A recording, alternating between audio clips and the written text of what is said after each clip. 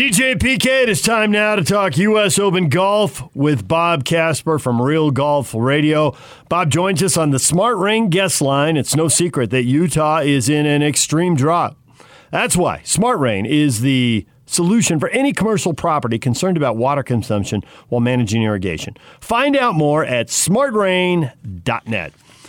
Bob, good morning. Good morning. Winner, winner, chicken dinner. Jon Rahm, you had the first pick. You took Jon Rahm. He won the tournament. Although I have to say, coming down the stretch with a bunch of golfers still in the hunt there on Sunday, I did the math, and it looked like you had us even if Jon Rahm didn't win. Well, I had Rahm and Schauffele and DJ. Yeah, they were all in the top 15 or so. Yeah. I was sunk by Patrick Reed. I was 4 shots behind you and not going to catch you. And PK was sunk when Victor Hovland pulled out of the tournament and withdrew. Yes, he was. Hit him with a big number. Stand in the eye. Yeah. Stand in the eye. Gary Woodland didn't help him. Brooks Koepka almost bailed you out, though, PK. He stayed in the hunt there for a while. But why did Colin Morikawa and Brooks Koepka fade, along with a few other guys? And why did Jon Rahm accelerate through the finish line with the putts at 17 and 18? Jon Rahm was interesting because out of the last, I think they said 6 groups, so the last 12 players, Jon Rahm was the only guy that didn't shoot over par in the final 9 holes. And he ended up shooting 2 under par. It comes down to who is able to play well enough and make some putts in some key situations. And he just kept playing well, hitting the fairway, hitting the green, and if he didn't hit the fairway, he was able to extract it and get it on the green, and then it just came down to those final 2 putts, a 24-footer and a 18-footer on the 17th and 18th holes that allowed him to pass up and pass by Louis Oosthuizen. So a U.S. Open is interesting because it stresses you out to the max as far as a player is concerned. It requires you to hit fairways. It requires you to hit greens. It requires you to navigate putting on the greens. And Jon Rahm was the guy who was able to do it the best, and that's what they're trying to do at the USGA with the U.S. Open. Is they're trying to identify the best player of the week, and he becomes the champion, and that's what's Jon Rahm. So as far as his place in the game, where does Rahm go from here? Well, that's up to him. He just won his first major. He won a playoff event last fall against Dustin Johnson. And he's won almost about 10 times now, and his first win was in 2017. So we're looking in just a short period of time, he's really kind of pushed the envelope and getting up to about 10 wins, and now he has a major. And I think he's a guy that can probably get to 20 wins, which is kind of the benchmark now. That's when you become a lifetime member of the tour, and you don't have to qualify any longer. You can play any event that you want to play. And here he is, he's number 3 in the world starting the week. I haven't looked to see if he got to number 1, but, he's right up there as one of the elite top echelon players in the game. You surprised he finally got it together, or this was the time? You picked him, so you kind of felt it was coming, I guess. Yeah, I think it was the time, DJ, and the reason I think that is because, that event Memorial was ripped away from him with the COVID debacle with the PGA Tour. And I think he had something to prove. He loves the San Diego area. It reminds him of the coast of where he lives in Spain. He won his first PGA Tour event there at Torrey Pines South. He proposed to his wife on the same golf course, and I just think in his conversation yesterday after his round was over, he said when he gets to San Diego, he gets off the plane, he breathes the air, he says, "Yep, this is my spot." And when you've got that in your mind going into the week, and you come back to a course that you love, I just felt that he was the guy that you had to go after. Did anybody do anything in this tournament that surprised you? Bryson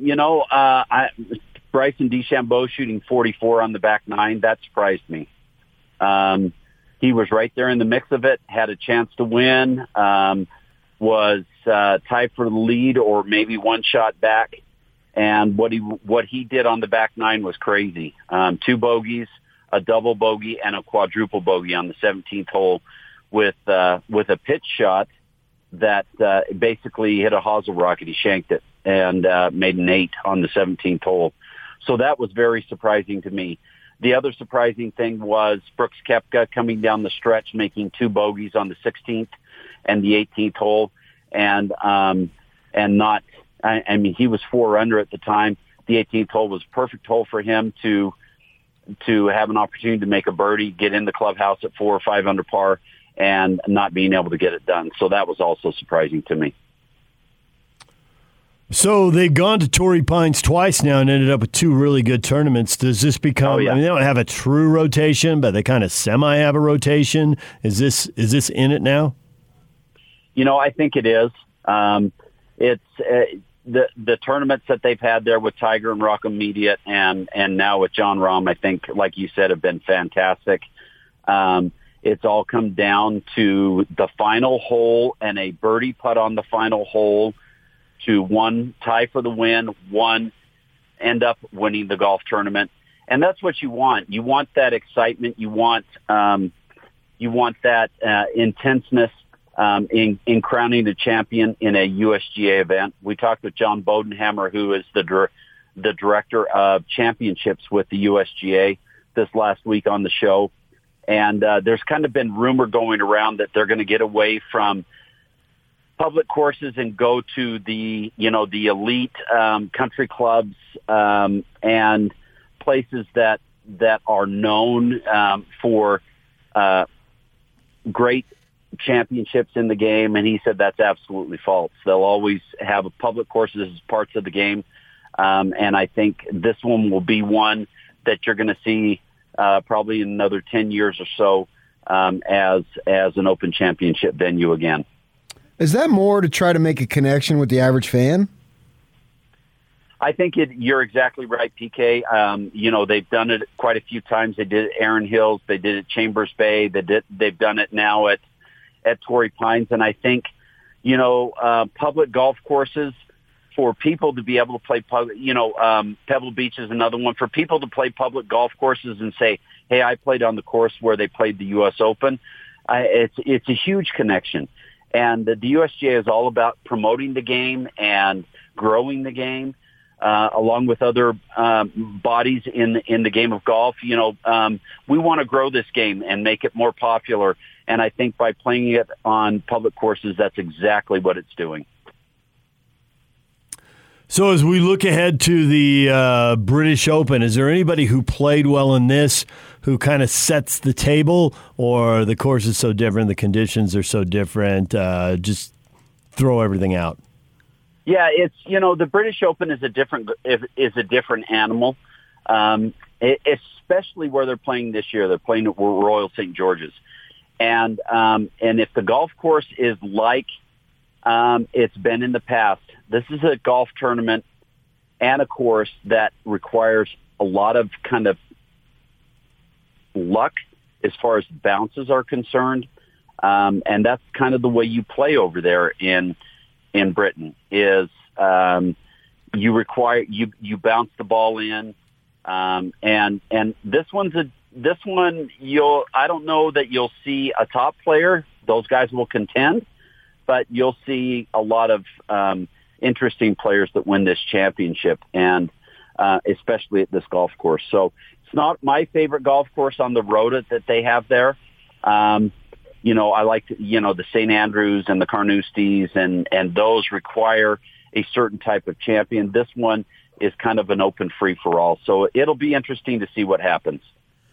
What do you think the skill is, the most necessary ingredient of the skill that allows you or requires you to make those putts, say like 17 and 18, to walk off as a winner? It all comes down to allowing yourself to do it. Golf is such a mental game that a lot of times, when you get in the hunt, you have an opportunity to win. You put a little bit more pressure on yourself to make putts, because face it, putting is where you score, and putting is what allows you to win a golf tournament. If you're a great ball striker, you got to be a great putter to win a U.S. Open championship. And the other thing is being familiar or being very comfortable on the green surfaces that you're putting on. That surface is what Jon Rahm has grown up on. Anybody that has lived in California, we've grown up on playing on Poa annua greens, and that's what those greens are. You understand the bumps and how they roll and all that kind of thing.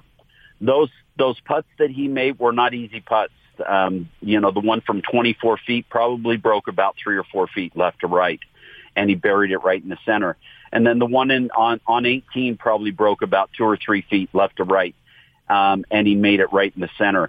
After having made the one on 17, it was very natural for him to make the one on 18, because he had just come off seeing how that ball broke and how it went in the hole. So a lot of it's visualization, but a lot of it's mental capacity, and kept his head still on both of those putts, stayed in his posture after he stroked the putts, didn't stand up or anything. He just moved his head and watched the ball roll down the line, and it went right. Both of them went right in the center. So it's basically allowing yourself to make putts in that situation and not pushing yourself to make putts. So was he the best player not to win a major? And if so, who does that crown pass to? He was. I think he was. I'll tell you who's pretty close at the top of that list is probably Tony right now, Tony Finau. He's the best player not to win multiple events and not to win a major. He's finished top 10, 8 or 9 times now in major championships, and a few of them in the top 5. But the other one is Xander Schauffele. Xander Schauffele now has played in 5 U.S. Open championships, and I think he up until just this last week, his best finish or his worst finish in 4 going into this last week was a tie for 6th, and he was right there again, had an opportunity again, and so. He's a guy that you'll see win a U.S. Open. He's that good of a player, and he might be the guy just coming off a second at the Masters. He's the guy I think that's carrying the torch for that as far as the best player not to win a major. How do you think Tony's game shapes up at the British? Tony likes the British. The first time he played in the British, he had a top 10. This will be a good one for him, and I think he struggled with his game this week. I watched him from the get-go, and he was missing fairways both sides. He was not hitting any greens, and he pushed himself.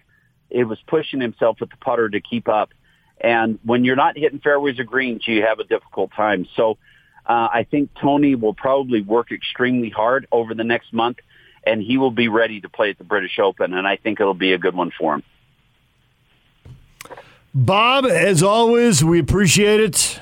Good call on Jon Rahm out of the gate, but you had yourself covered with 3 solid players, so you were going to win either way. Well, I appreciate it, guys. All right. Thanks, Bob. Take care. All right, Bob Casper, Real Golf Radio here on Saturday mornings right here on the Zone Sports Network. Our basketball insider, Steve Cleveland, coming up at the top of the hour. Stay with us.